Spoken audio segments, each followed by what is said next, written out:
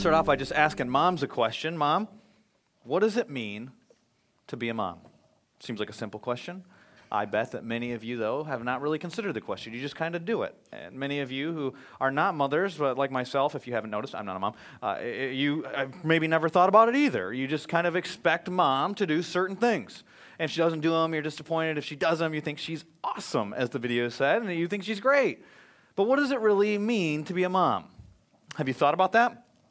There are people who have thought about that. And you can go onto a website, salary.com, not celery, salary.com, and they've done some research to figure out what it really means to be a mom. And they surveyed moms, 40,000 in fact. They surveyed over 40,000 moms and asked them what they do, how they spend their time. And they determined that the average mom works 92 hours a week at Motherhood. And some of the things that she does, they classified under different job titles. And I'll tell you what they are in order of the time spent. Housekeeper, daycare center teacher, cook, computer operator, laundry machine operator. Did not know there was such a thing.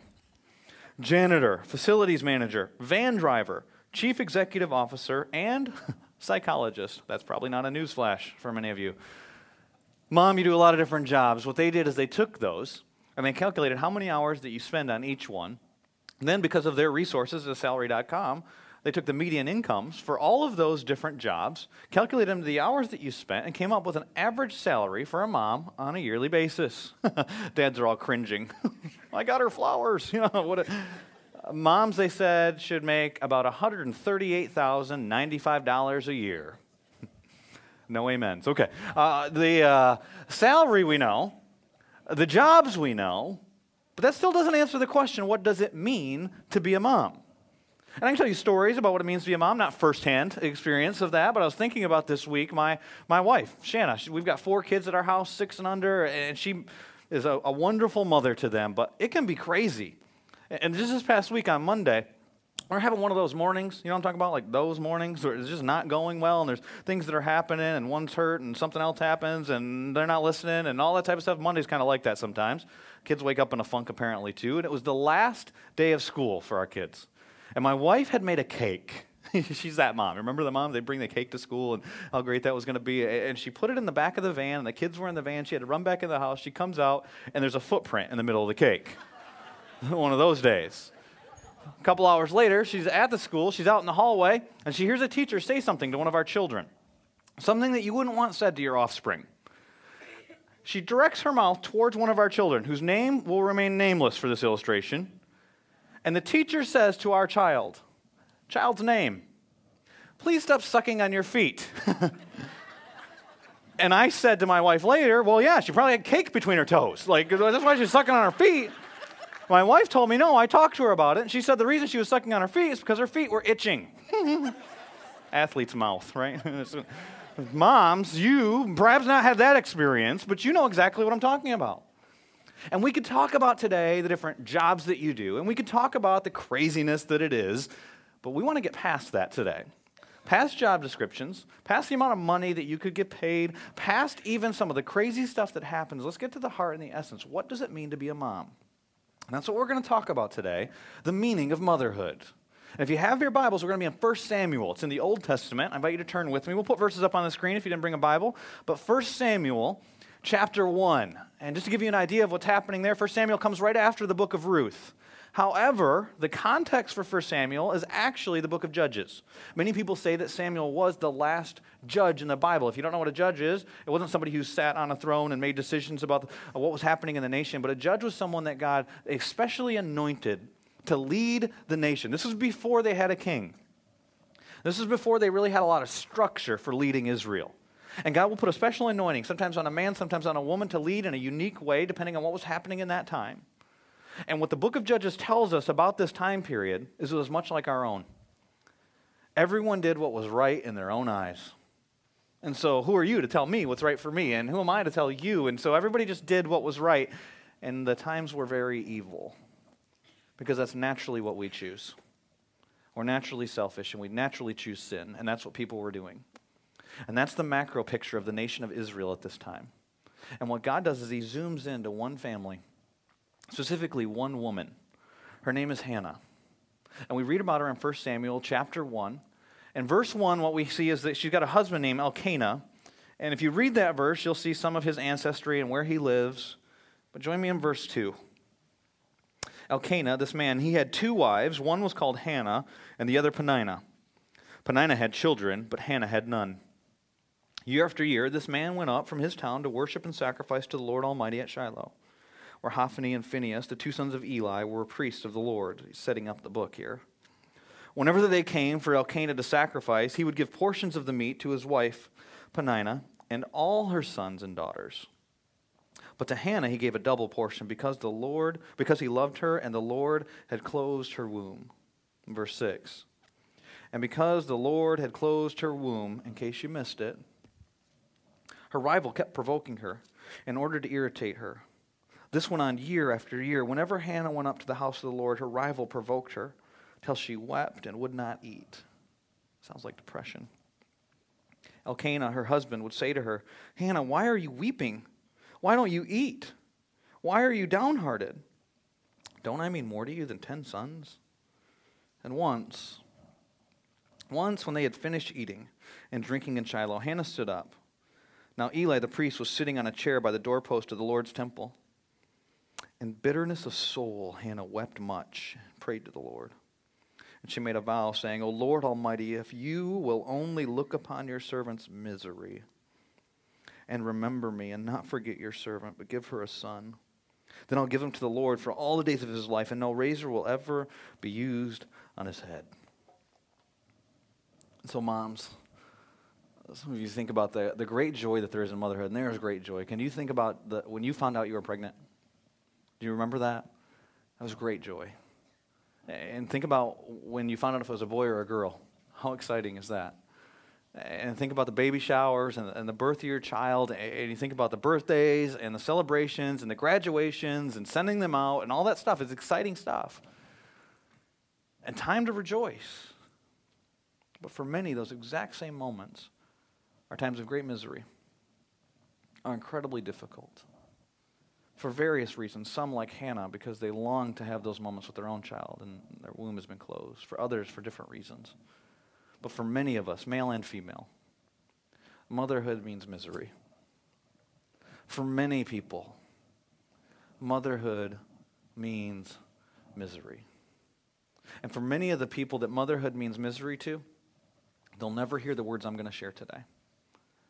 They won't hear me say anything that I'll say this morning because it's too painful for them to even be here or to log on or to do whatever they would do to hear this message because it's so difficult. For some, because like Hannah, they're barren. They're not able to have children. And then they're going to see someone else celebrated for the very thing that they long to have. And so for them, motherhood means misery. For others, it's a reminder of maybe a child you put up for adoption and you don't know where they're at and you wonder where they're at and you wonder how things are going, or maybe it's a reminder of a miscarriage, and for motherhood in that situation means misery. For others, it's a reminder of an abortion. It means misery. For some, it's people that are mothers and they longed for it. Maybe they longed for it like Hannah, but now they have it and they feel trapped and they don't feel like they're doing a good job and it's not going well, and so for them, motherhood means misery. And for others, people will pat you on the back and they'll give you a present today and they'll say Happy Mother's Day to you, but inside you think of the mistakes you made and you feel like a failure. But on the outside, you're happy about it. And so for you, motherhood means misery. And for other people that maybe aren't moms, or never wanted to be a mom, maybe genetically you never were going to become a mom, but you're estranged from mom, or there's tension in the relationship, or she didn't do what you expected, and you're hurt, and you attribute that. Maybe she's overly bonded to you. Maybe you're disconnected from her for various reasons. Motherhood means misery to you. For many, motherhood means misery. And for Hannah, it meant misery, and you see how difficult her situation is. Just try and imagine being Hannah. The first description we have of her is in verse 2. Talking about Elkanah, he had 2 wives. One was called Hannah, and the other Peninnah. Peninnah had children, but Hannah had none. Okay, first of all, this guy's got 2 wives. Now, just let me pause and say for a second, husbands, if you even have for a millisecond a thought that might be a good idea, let me remind you, you can't handle the wife you have, okay? If you've ever said to your wife before, honey, how are you doing? She said, fine, and you believed her. Let me tell you, you can't handle the wife you have, okay? And some people will use a passage of scripture like this where you see that there's someone that has multiple wives and they'll say, see, God's okay with polygamy and that can happen. No. Murder's in the Bible too. It doesn't mean that God's okay with it. See, God, He's the one who instituted, designed marriage. In Genesis chapter 2, verse 24, he says it would be one man and one woman. That's the institution of marriage. And Jesus talked about it in Matthew chapter 19, verses 4 and 5. He says, for this reason, a man will leave his mother and father. He will cleave to his wife. The two will become one. Male and female, two will become one. Now, if you ever have the opportunity to vote in the future about whether marriage can be between three people or groups of people or anything like that, it's one man, one woman. That was God's plan. However, remember that they lived in a time, the book of Judges tells us, where everyone did what was right in their own eyes. That's the context here. And so it seemed right for some reason, maybe to Hannah, definitely to Elkanah, that he take another wife. Now, if you study polygamy, what you'll find out is in Old Testament times, there were about four main reasons why people would take multiple wives. The main one, the primary one, was because the first woman that you married was not able to have children. And your dreams as a man in that time hinged upon the fact that you would have a son, that he someday would take care of the estate. He was your retirement plan. That he would carry on the name. He was a legacy plan for you.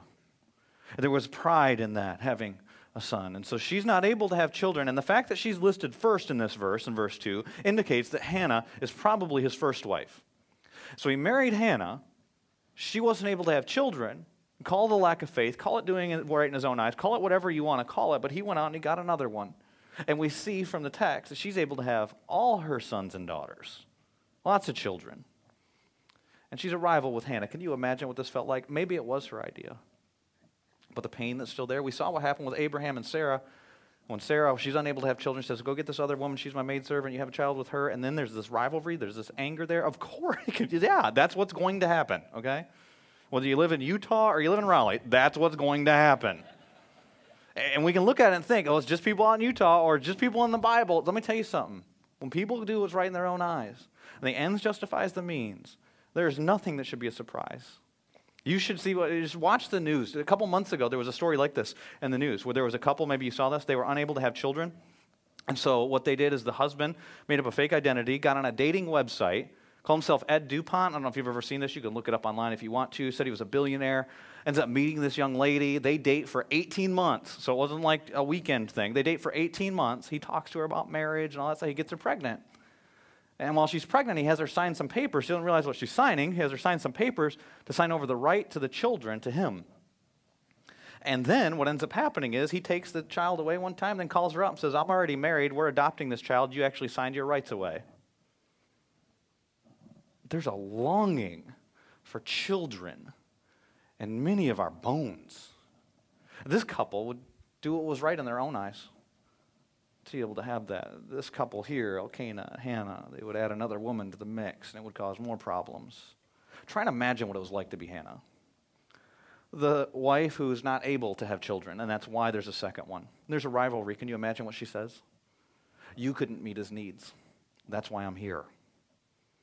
Look at all the children that God has blessed me with. She's not a godly woman. And people thought, and rightly so, the Bible says, that children are a blessing from the Lord. And then they take the converse of that and then say, because children are a blessing from the Lord, if you can't have them, you must be cursed by God. And you look at the passage, it says some tough verses here. Verse 5, verse 6, and the Lord closed her womb. And verse 6, in case you didn't notice, and because the Lord closed her womb, God did not allow her to have children, but it wasn't a curse. He had a different plan. But can you imagine in the midst of that, the misery of that? Verse 10 says there was a bitterness of soul for Hannah.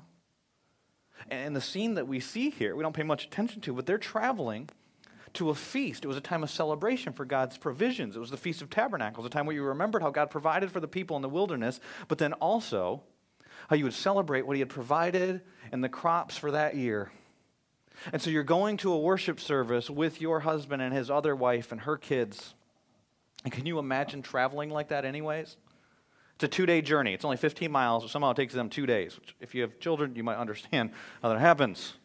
I've never done a 2-day journey with our kids. I did a road trip recently. We went to Florida. It was a 10.5-hour drive. My kids start asking me about 5 minutes into that drive, are we there yet? Are we there yet? I say things like, don't ask until you see Pedro's. Don't ask again. It's like the pride of South Carolina, right? South Carolinians? Is it pride? Yeah, anyway, you're mad at me now. Pedro's there. It's not even open, but this huge hat. It wears you out traveling with kids. Imagine how Hannah felt on this road trip that took 2 days with this other woman who's mocking her to the point of tears and her kids. And they're going to celebrate God's provision. Do you think she thought to herself, yeah, God's provision, but you haven't provided for me? Great why don't we might as well take Penina to a Mother's Day service and let's celebrate her while she mocks me. That's essentially where she's at. And what happens is that she gets up and she leaves the meal and she goes out and she begins to cry out to the Lord, and it says in bitterness of soul, and she cries out to him and says, look upon me in my misery. Because for her, motherhood meant misery. And what do you do in your times of misery? Well, we all have them. And some of you, your times of misery are moments like today because you so long, like Hannah, to have a child. And God, like verse 5 and verse 6 say, has closed your womb. He's got a different plan for you. So what do? How do you respond to God? In our series, how do you relate to God? Because generally speaking, there are two options. One is anger and bitterness of soul and confusion. It's when you go to God and you say, why me? And how come you didn't? And you've got a plan and he's not fulfilling your plan. And so you're upset with him and you're thinking, how can I worship a God who? And that is natural. And it happens for various reasons. Some people, you see situations, you don't think Hannah thought to herself, you don't want him to be married to two women. If you would just give me a child, this wouldn't have happened. Some of you know what that's like. You go through a divorce and you don't want a divorce and the other person's leaving. You say, if you don't like divorce, well, you just change their heart. And you question God in that. Or an abuse, and you wonder, where was God in those moments? Or when betrayal, or someone ruins your reputation, or you lose a job, or various things happen. How come Christians starve to death? Why does that happen? Where are you, God? In the pain, and you wonder, does he have any power in the pain? And why would he let you go through that? And that is natural. And we see it with Hannah, and the bitterness of soul. But if you stay there too long, let me tell you what that will do. It'll foster bitterness and anger in your heart and will push you away from God. And there's another response. The response we see of Hannah in this passage of Scripture. And it starts with what's natural, with the anger and the bitterness and the things that would be there. And she wouldn't eat. It looks like depression in the passage. Later she calls it in this passage anguish and grief. She's mourning the child she's never had. But then you also see a trust and dependence. Look at verse 11 in the prayer that she prays. And the NIV doesn't point it out quite as much because the way that we're taught English is that we're supposed to not repeat the same word over and over again in a sentence. It becomes redundant. The Hebrews didn't do that. And the English doesn't translate. If you have American Standard or English Standard Version or King James, it'll say it a little different than the NIV. The NIV says here this, and she made a vow saying, O Lord Almighty, if you will only look upon your servant's misery and remember me and not forget your servant, and give your servant, it should say here, give your servant a son, and then I'll give him back to you. And what you see here from Hannah is a spirit of submission and trust and dependence in those moments of confusion, in that moment of misery. She goes for greater trust and dependence as she calls herself, I'm your servant. Not God, you better answer to me, but I trust you. That I am a daughter of yours, and I serve you, and I trust that your plan is best. And there are some things that we just don't learn apart from pain. And we can get mad at God and think that he's not doing it right. And we got to remember, what's our perspective in this relationship? We're like kids who think it would be good to eat candy for every meal. And we've got a father who knows better. And why is it that he's allowing us to go through difficult circumstances? Whether it's cancer, whether it's betrayal, whether it's divorce, whether it's barrenness, whatever it is. Why is it? Is it so that we'll become confused and angry and flee from him? Or is it so that we'll realize that we can't handle this on our own and we need him? And we'll depend upon him and we'll trust him. The Apostle Paul tells us in the book of Philippians that something special happens in suffering where we get to know Jesus. Remember, he was the man of sorrows. We get to know Jesus better. In Philippians chapter 3 and verse 10, he says, I want to know Christ and the power of his resurrection, the fellowship sharing in his sufferings, and get this statement, becoming like him in his death. What does it look like to become like Jesus in his death? Do you remember these words? Not my will, Father, but yours be done. Do we trust that he actually has a good plan for us. Romans 8:28. He works all things together for good for those who love him and are called according to his purposes. Do we trust that there's nothing that can separate us from him? Not rape, not murder, not abortion, not addiction, not cancer, not tragedy, not barrenness, none of that stuff. Nothing will separate us from the love of God that's in Christ Jesus. Do we trust that he actually has a plan that's for his glory and our good, even if it's not our plan? What do you do in your misery? Do you realize the scriptures teach that it's in our very weakness and our helplessness that he's made known? The Apostle Paul cries out to God to fix something 3 times. God tells him no. 2 Corinthians chapter 12 and verse 9. He says that God told him, my grace is sufficient for you. I am enough.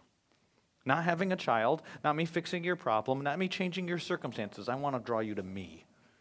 I am enough. My grace is sufficient, and my power is made perfect. It's made known. I am seen through your weaknesses. And so he allows these weaknesses to remain. And think about those times of weakness, those times of misery, those times of affliction. That's the general word there that's in this passage of Scripture. And it's applied to many things throughout the Scriptures. The affliction that you've experienced. My wife and I, we think of our first child, obviously Mother's Day. And when we were pregnant for her, we found out we were pregnant for her, we thought she was going to be incredibly sick, and that drove us to God. And how God desires to use that to develop greater trust and greater dependence. And for many, motherhood means misery. And in that misery, he desires for you to trust him more and walk by faith with him. If you walk by faith with him as a mom, you will be misunderstood, though. Because for many, motherhood means misunderstanding. Not only does motherhood mean misery, but motherhood for many means misunderstanding. And moms, this should be easy for you to grasp. How many times are you misunderstood on a weekly basis? If you have little kids, how many times do you say to your little kids something and they hear something totally different? It's like something happens between the time those words leave your mouth, it gets translated, and it hits their ears. You'll say something like, don't jump on the couch. And they'll say, okay, and they start jumping on their sister. It's like they heard one thing, but they started doing something else. Don't play with scissors. And all of a sudden, they've given the dog a haircut, like at our house. And so it's like somehow these words, they're not translating. Get your hands out of your mouth, and they stick them in their nose. What in the world happens at that moment? One of the ones that happens at our house is this. We say to our kids oftentimes, don't talk while adults are talking. And sometimes they listen to that, but somehow I think it gets translated into their ears. Hold the most inappropriate things you have to say until we're talking to someone we barely know, preferably at church. And that's what happens with our offspring that suck on their feet. And so somehow, mom gets totally misunderstood in this process. And moms, you know what it's like to be misunderstood. You see that in the life of Hannah. Think about what it was like for Hannah. She gets asked by her husband in verse 8. She's misunderstood twice in this passage, and I will mention for my own detriment. Both times it's by men. One time it's by her husband. The next time it's by a spiritual leader. My own detriment, right? Verse 8. Her husband said to her, Hannah, why are you weeping? Dude, get a clue. Seriously? You married another woman because she couldn't have children. It's why she cries all the time. Are you serious? Why are you weeping? Do you ever ask questions? You think, why did that come out of my mouth? Why don't you eat? Why are you downhearted? And here's one, men. Typical man statement. Don't I mean more to you than 10 sons? Somebody smack Elkanah in this passage. Have you ever seen a man try to address a problem? Because we want to fix stuff, right? And you don't even understand the problem.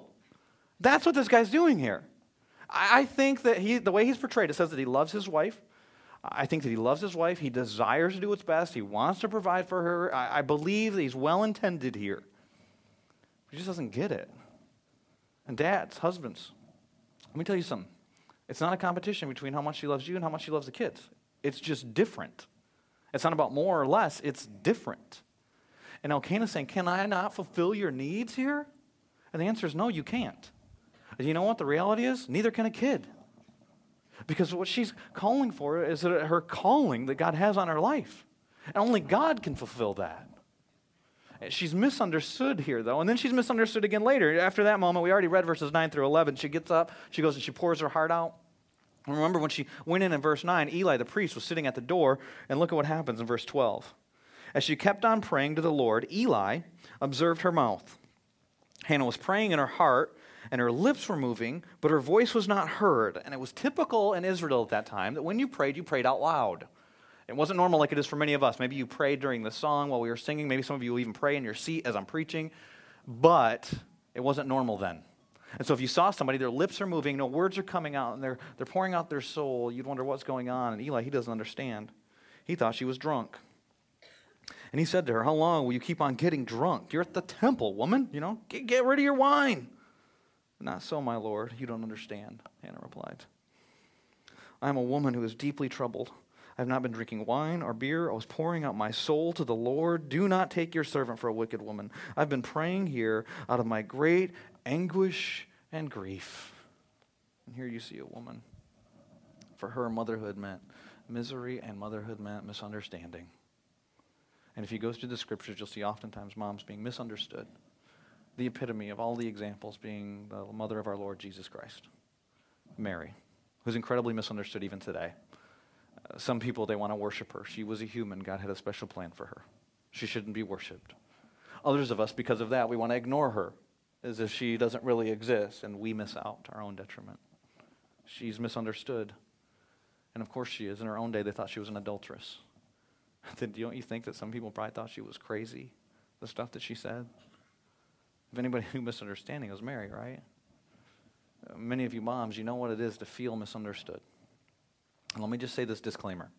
You can be misunderstood for a lot of reasons. Sometimes it's because you don't make sense. Sometimes it's because someone's disagreeing with you and you think they just don't understand. No, they disagree with you and you might be wrong. And this is true not just for moms, but for all of us. But what you see through the scriptures is when you step out by faith, when you walk by faith, you will be misunderstood. And to actually fulfill the call of motherhood requires that you step out by faith. It's going to require a greater trust and dependency. It's going to require that you go through some difficult times. It's going to require you go to the Lord because the only way that it can happen is through the Spirit's enabling. And you think about people who had those characteristics in their life throughout the Scripture, people like Noah. You think that guy was misunderstood?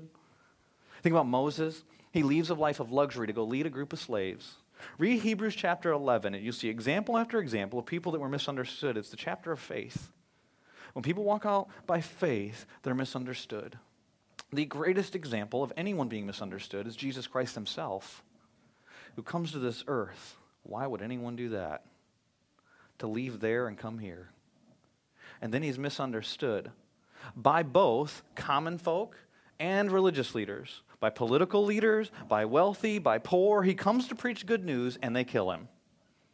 Talk about misunderstanding. But he did it as he did the Father's will, so that he could redeem you and redeem me. He was a man of sorrows who understood misunderstanding. And moms, you know what it is to be miserable, and you know what it is to be misunderstood if you're walking by faith. Because what he's calling you to do, what motherhood really is a picture of the gospel of Jesus Christ through your life. And people will not understand that. When you intentionally lay your life down for the sake of another, the world doesn't understand that. That's why when some of you go to the Target or you go to Harris Teeter or you go to different stores, and if you have multiple children, people will look at you like, don't you know how that happens? You can stop that.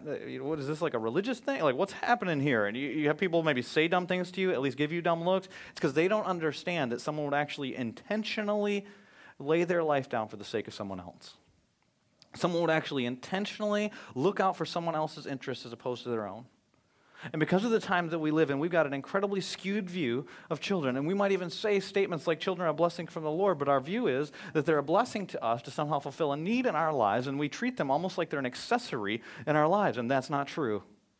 Children will be an incredible inconvenience. They're very messy, and they will require you to be selfless.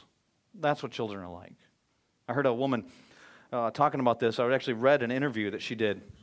And her name, she's a professor of ethics at Duke Divinity School, associate professor of ethics. Her name is Ann Laura Hall. And she was doing this interview, and she was talking about, she does a lot of stuff with children and all that, and she was talking about how times have changed in how we view children. And she was talking about how there was a time period where children were viewed much more realistic. And she used a contrast, an analogy of different paintings that are done nowadays, or pictures. And some pictures were by Norman Rockwell. Used to do the pictures for the Saturday Evening Post, and there are some famous ones if you just type in Google Norman Rockwell, and they'll show pictures, probably like a dog pulling a kid's pants off, a bunch of kids playing together, fishing, doing different stuff. The kids are messy, and they're together. And then she contrasted that with Ann Getty's pictures. Some of you are familiar with those, and they're adorable. Pictures of kids dressed up like a pumpkin or a flower, and they never have food on their face, and they're really cute. And listen to what she said about them. She says, and I quote, "Those icons of childhood are indicative of a dominant culture in America that sees children as a way to accessorize and fulfill one's life, rather than as interruptions into our hopes, dreams, and goals." And I will add, and that is why we oftentimes make children idols in our lives, where they become central. They're supposed to fulfill needs and hopes, and they rule. They get to drive. They decide what happens in our lives. And they're in a role that only God's supposed to be in, and it will never work. And that is why God gives us children as an opportunity to live out the gospel. And moms, that's what motherhood is. It's an opportunity to be selfless, to demonstrate Christ-like love, someone who came to serve, not to be served, and to give his life for the sake of others. And that is why he comes as one that would lay his life down as a sacrifice, and that's why motherhood means sacrifice. That's the essence of all of it. It means misery. It means misunderstanding. But the essence of motherhood means sacrifice. And Hannah gives a very tangible demonstration of that in this passage. And we'll skip a few verses for the sake of time, but what happens is God answers her prayer. And she conceives. She has a son. In verse 20, look at it. 1 Samuel chapter 1. So in the course of time, Hannah conceived and gave birth to a son. She named him Samuel, saying, "Because I asked the Lord for him." She remembers her prayer. And when the man Elkanah went up with his family and all of his family to offer sacrifice to the Lord and fulfill his vow, Hannah did not go. She said to her husband, "After the boy is weaned, I will take him and present him before the Lord, and he will live there always." "Do what seems best to you," Elkanah, her husband, told her. "Stay here until you have weaned him. Only may the Lord make good his word." Don't forget. So the woman stayed at home and nursed her son until she had weaned him. And time frame-wise, what that would mean in this culture is probably about 3 years old, which seems odd, but before we put our American culture on top of that, let's just remember they live in a totally different culture. And in that place, they wouldn't have running water in their house, which the majority of people who hear these words will have running water. They probably didn't have a healthy source of water in their entire village community. And what people would do is they would treat the water with alcohol in order to be able to drink it safely themselves. And many parents, they didn't want their children to drink that alcohol water. And so what they would do is they would continue to nurse the child until they were about 3 years old. Now get in your mind a picture of a 3-year-old. Those of you who have kids that are young, and that'll be easy. And those of you who might have to remember from a time, or some of you maybe worked in the nursery or different places. By the time a child's 3, they can talk. They can walk. They can say certain things. And you start to get an idea of their personality. You start to know whether they're shy or whether they're outgoing, whether they're mischievous, whether they're kind, whether they're gentle, whether they're, artistic or athletic. You start to get an idea, and you start to see things in them that remind you of you. Sometimes that's good, sometimes it's not good. That remind you of your spouse. You really get to know a child by the time they're 3. And look at what happens next. After he was weaned, 3 years old, she took the boy with her, young as he was, along with a whole bunch of stuff for sacrifice. And then you jump down to verse 28. She reminds Eli who she is, because it was 3 years ago that he had this encounter with her. And then it says, "So now I give him to the Lord." Could you imagine that? Giving your 3-year-old that you so longed for, that you cry out, that you were bitterness of soul over. There was anguish, and there was grief, and there was misery, and you longed for motherhood so desperately. And then she gives her 3-year-old to the Lord. For his whole life, he'll be given over to the Lord. It wasn't symbolically. And he, little boy, worshiped the Lord there. He lived there his whole life at the tabernacle, from the time he was 3 on. Can you imagine what that was like for that mom? How could she do that? It's because her longing wasn't that she could be called mom or to have a child, and the child wasn't an idol, but her identity was actually wrapped up in who she served, which was her king. And you go back to verse 11, and you see that even when she was crying out, not, "I want to be a mom. Please look upon your servant. Please listen to your servant. I am your servant." She was a daughter of the king before she was anything else. She was God's servant. So she wanted to live out according to God's plan. Your will above my will. And moms, are you there? Are you in a place where the most important thing about you is a role that you function in society? Or do you realize what it is to be a daughter of the King, to be a royal priesthood, a holy nation set apart by God for a plan to demonstrate Jesus Christ to this world? He may have given you the opportunity to do it through motherhood, and he may have a different plan for you, but that is his plan for you. And moms, those of you yet to place your faith in Jesus, let me tell you something. The most important message that God wants to speak to you today is this, that he loves you, and you can know him, the one who gave his child, so he could know you. He wants a relationship with you, but the only way that can become a reality is if you know his son, Jesus Christ, as your Savior. And the way you know him as your Savior is you've got to admit you need one. You need a Savior because of your sin. We all sin. Each one of us, me and every other person that's here. But you've got to acknowledge that that sin is a problem that comes between you and God. And that's why he sent his son, Jesus Christ. He loved the world so much that he gave his son, Jesus Christ.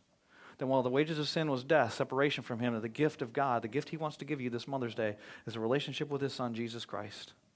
And you can have that when you call upon Jesus to be your Savior. And moms, and husbands, and singles, and children, and grandparents, and retired, whoever you are, that's what God wants for you today, above anything else. And those of you who've placed your faith in Jesus Christ, what he desires for you is to put Jesus on display through your lives. And for moms specifically, he's given you a role that so closely parallels the unique love of a Savior. It's amazing. The man of sorrows who knew misunderstanding and knew sacrifice.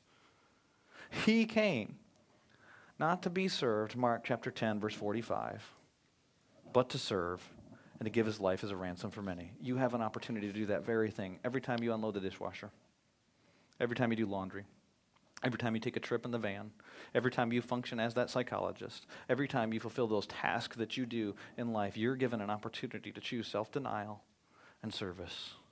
The very thing that we're all commanded to as believers. And in Philippians chapter 2, it says this, that we shouldn't think more about our own interests, do nothing out of selfish ambition or vain conceit. We should think about others, but in humility consider others better than yourselves.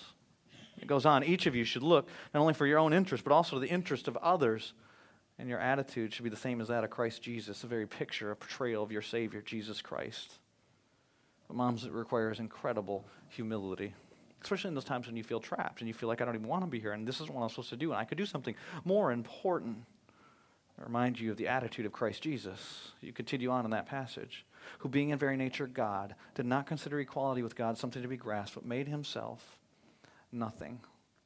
Taking the very nature of a servant. He became made in human likeness. Taking the very nature of a servant, he humbled himself and became obedient to death, even death on the cross.